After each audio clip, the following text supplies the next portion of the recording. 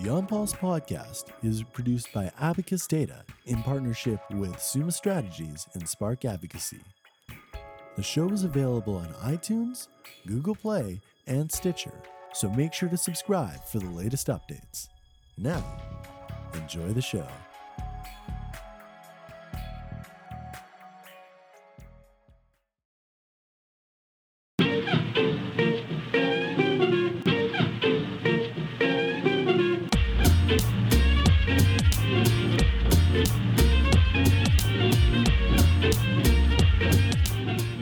Welcome to the 9th and likely last episode of the ONPulse podcast. Say it isn't so. Thanks for tuning in. As always, that was Bruce Anderson, who preempted himself as one of our featured guests for today. To the disappointment of guest host Kristen Wilton fans, my name is Ihor Korbabicz, researcher with Abacus Data, and back to host this week. ONPulse is a research collaboration between polling company Abacus and partner agencies Summa Strategies and Spark Advocacy. It is built up around a tracking survey we've launched about the Ontario election, where we take a deep dive into some of the dynamics of how the public is reacting to the 2018 campaign. You can find out more about that and posts on our latest polling and analysis at www.onpulse.ca.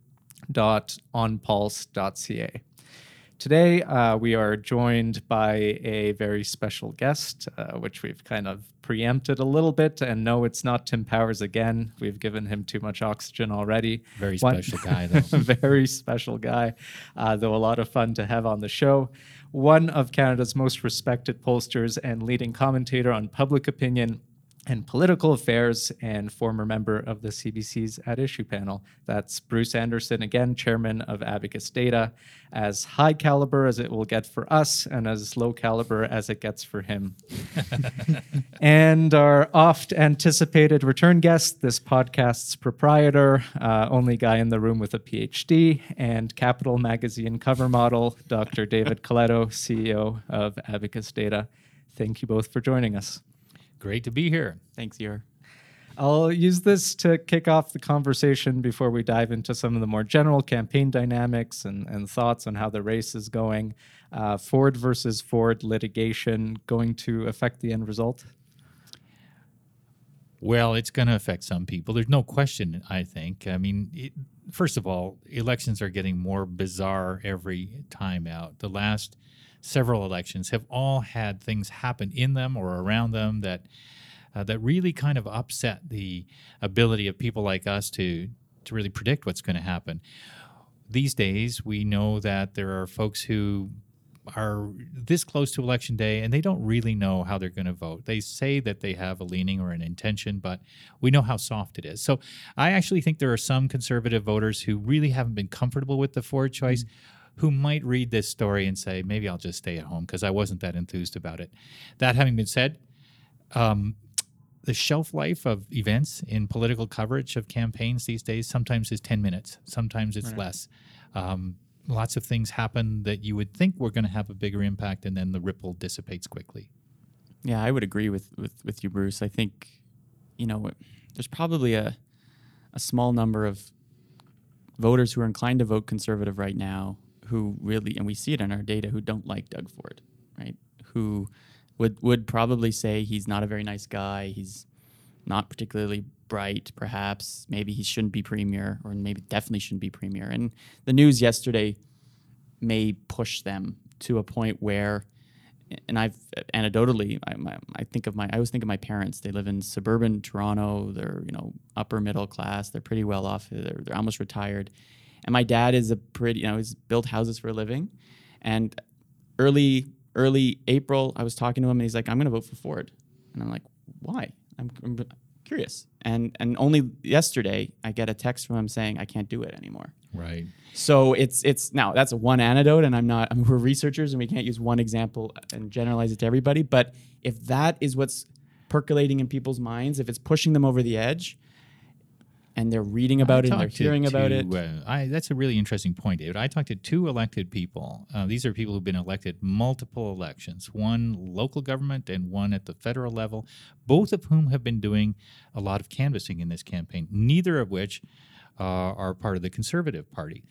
But both of which have a lot of conservative voters in their constituencies. And in both cases, they described exactly the same thing to me, which is that their conservative voters, these are not Greater Toronto Area ones, they're different parts of rural Ontario.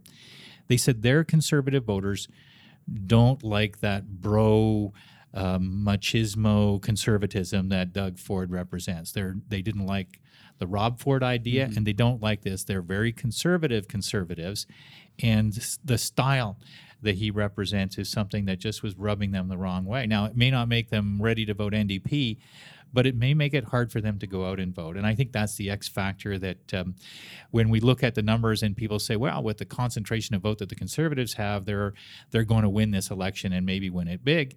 That's the question mark in my mind, is how many of those Conservative votes are really propelled to the polls, as opposed to they're kind of dragging themselves there. They're not sure they're doing the right thing, and they don't know what else to do, but maybe if there's something to watch on TV, they'll stay home. Right. And or I Netflix, I should say. I think you tweeted the other day something to the effect of Christine Elliott with not much other context. Do you think if it were someone else, the Tories I would think be... there's no doubt. I think the record of the Conservatives in Ontario in recent elections, finding a way to lose elections that they were poised to win, has been really remarkable. It's part of what I describe as a series of bizarre and increasingly bizarre elections. In this particular instance, I really think that people were so fed up with the Liberals. Basically, I think Kathleen Wynne and the Liberals over those years made the idea of good government look bad, and people didn't want a radical change to the left. They just wanted better government. And the Conservatives, when I was a younger person in Ontario, that's what they offered as a brand. The Big Blue Machine was mostly about competency and middle of the road, and we're not going to run with scissors. We're going to keep it on the straight and narrow. And once the conservative movement starts to fragment into a religious conservatism, a social conservatism, a fiscal conservatism, a populist conservatism, that's when it gets hard for a lot of voters to congeal around it. And that's where the role of a leader is so, so vitally important. And I'm not saying that Christine Elliott was that inspiring leader. I think, you could make quite the opposite case. But I'm not sure that Doug Ford is that person who's able to rally the various aspects of that movement together. I mean, consider this. I've seen a few Doug Ford events and or tweets or advertising, and at every moment they use the term "our modest and responsible plan."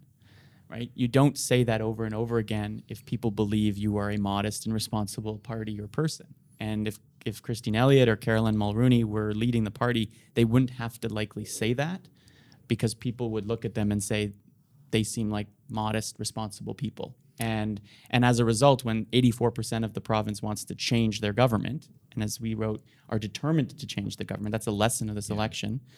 It's a shorter bridge to cross to say, I think someone like Christine Elliott fits better with the kind of province and the kind of view that I have. So, I like where you're going with that, David. I think that we just need to kind of remind ourselves how much less we hear the term Ford Nation with each and every passing day in this election campaign. Of course, we've got, as a backdrop for this, the most unusual political situation in the world in our lifetime with President Trump.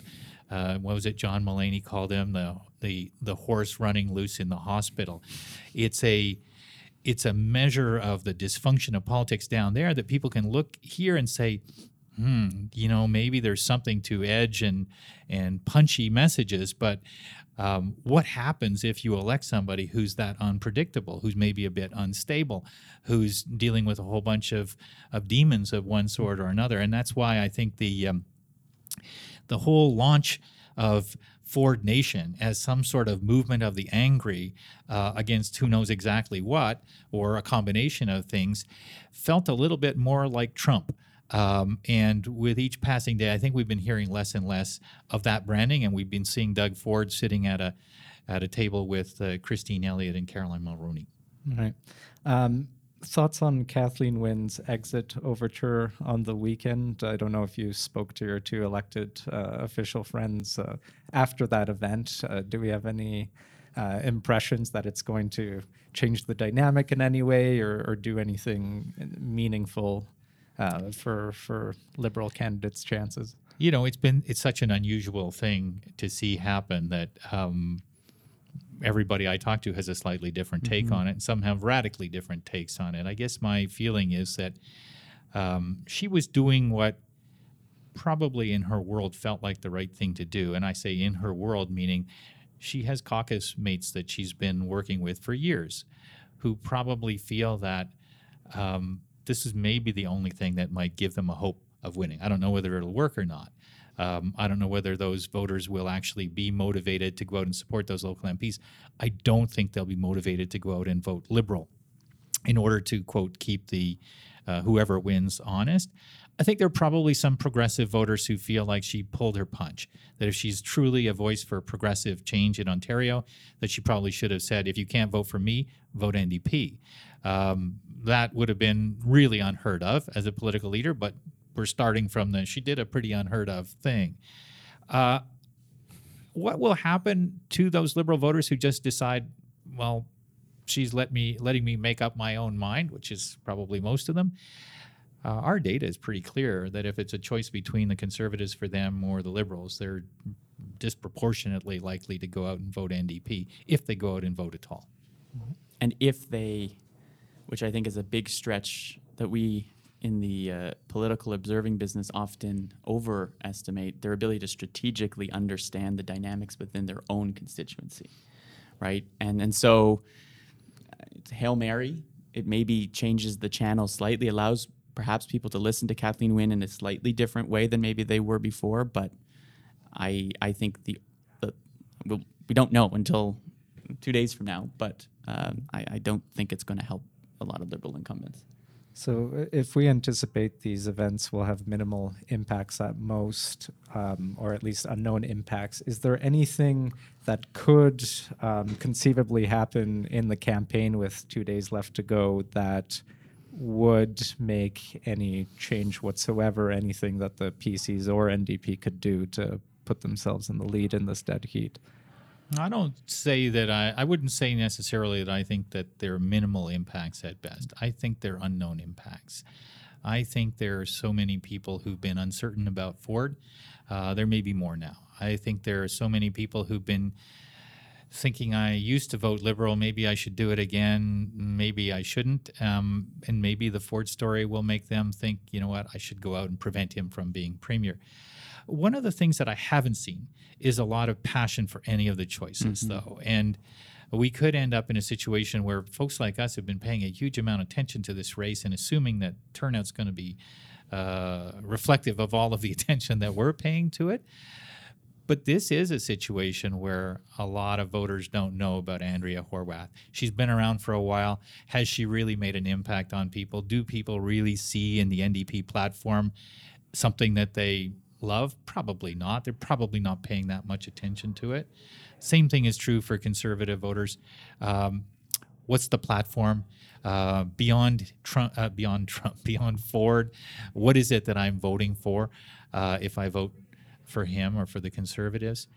And I think for the Liberals, basically, Kathleen Wynne said, you don't need to vote for us. We're not going to win.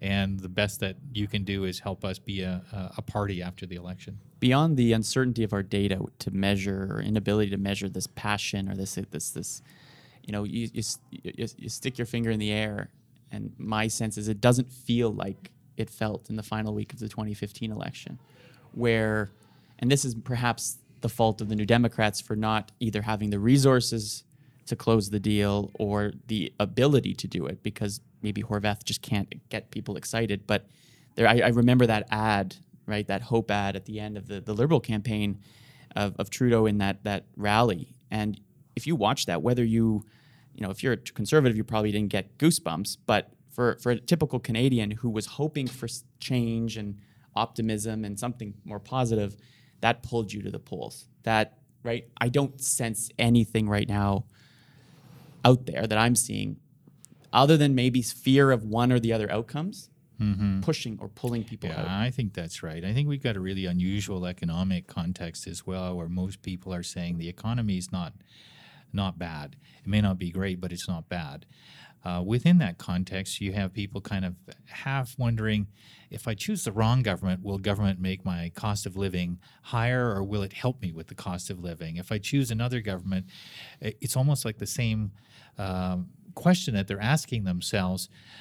But one gets asked about, will the Conservatives actually cut my taxes? Will they reduce the kinds of things that add cost to my life? Will they, or will they end up not doing that, in which case I will have made a bad choice and the rich will be better off, but the average person won't be? And with the NDP, people are looking at it going, you know what, some of those ideas can help reduce the cost of education for me, or reduce the cost of childcare, and those would be good things. But if they ended up running up debts and then eventually taxes, I wouldn't like that either. So there is a little bit of a backdrop of, I don't know which solution is better for me if what I care about is the cost of living, especially for people living in major cities.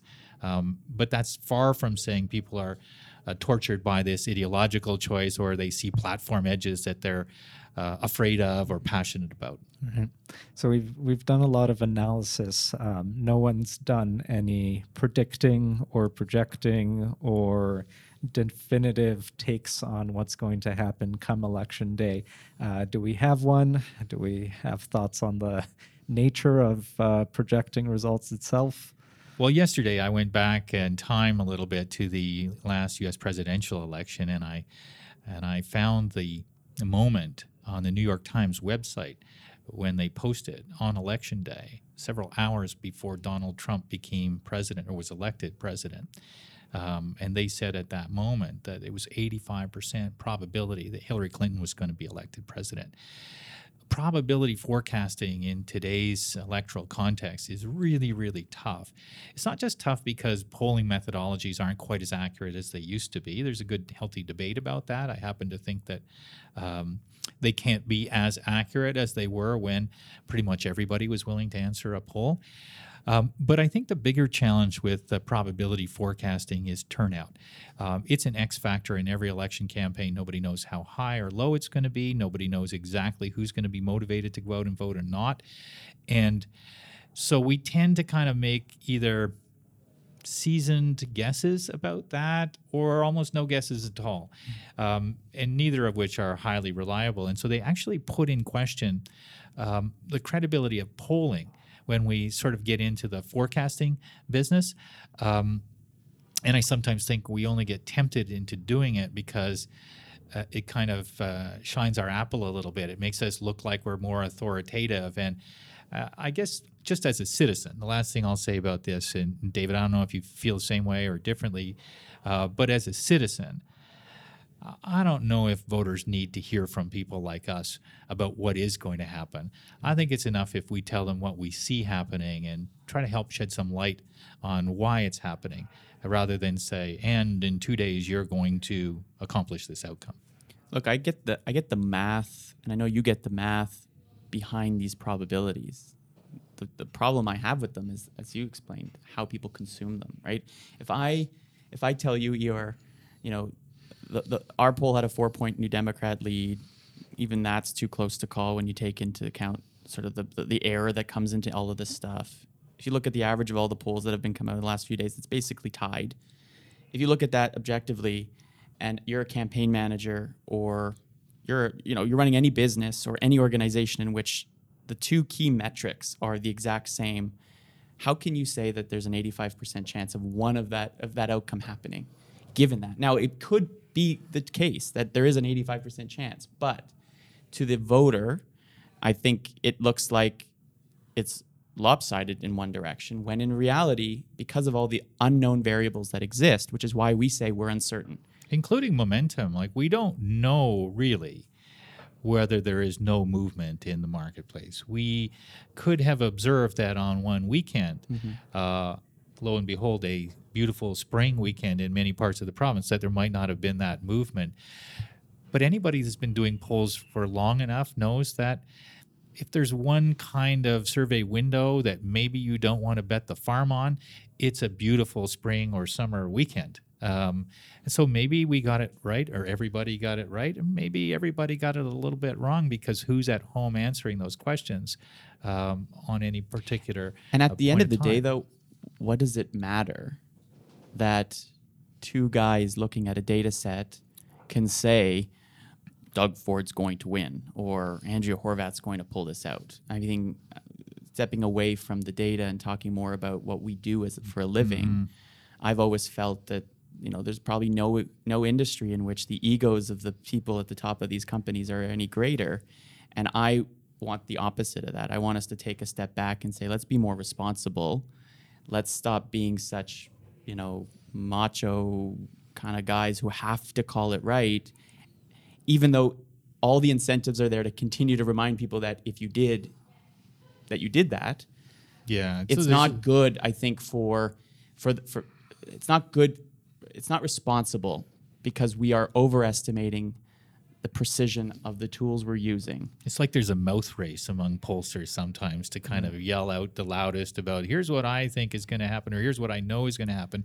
And then after the election campaign, there's this kind of ridiculous parade of everybody going, look at how close we were to the actual result, usually where people kind of conceal a few things that maybe were a little bit blemishy along the way. I don't find that very helpful at all. And I remember my good friend Chantal Hébert was telling me one time as we were approaching an election that she avoided making predictions for a very particular reason that I thought was interesting and that we should all bear in mind. She said that once you've said that you think something will happen, it makes it harder for you to be honest in assessing some change that might be occurring.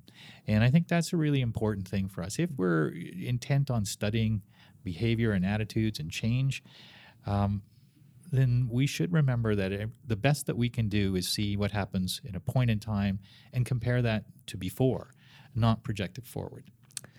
And with that piece of wisdom, I think we will close this off. We also happen to be out of time. Bruce, David, thank you so much for doing this. It was a great pleasure, Ihor. Thanks for coming, Bruce. And thanks to David Coletto for funding this venture and volunteering me to host. It's been a fun stretch. Thanks also to you, our listeners, for tuning in. I'd also like to thank producer Riley Evans of Real Podcasting for all his hard work in the background. The show wouldn't have been possible without him. We've got more in store from Abacus Data in the coming weeks relating to podcasts, so continue to stay tuned here, to our social channels, and wherever you get your Abacus insights, mailing lists, David's Instagram account. Thanks again. Bye for now.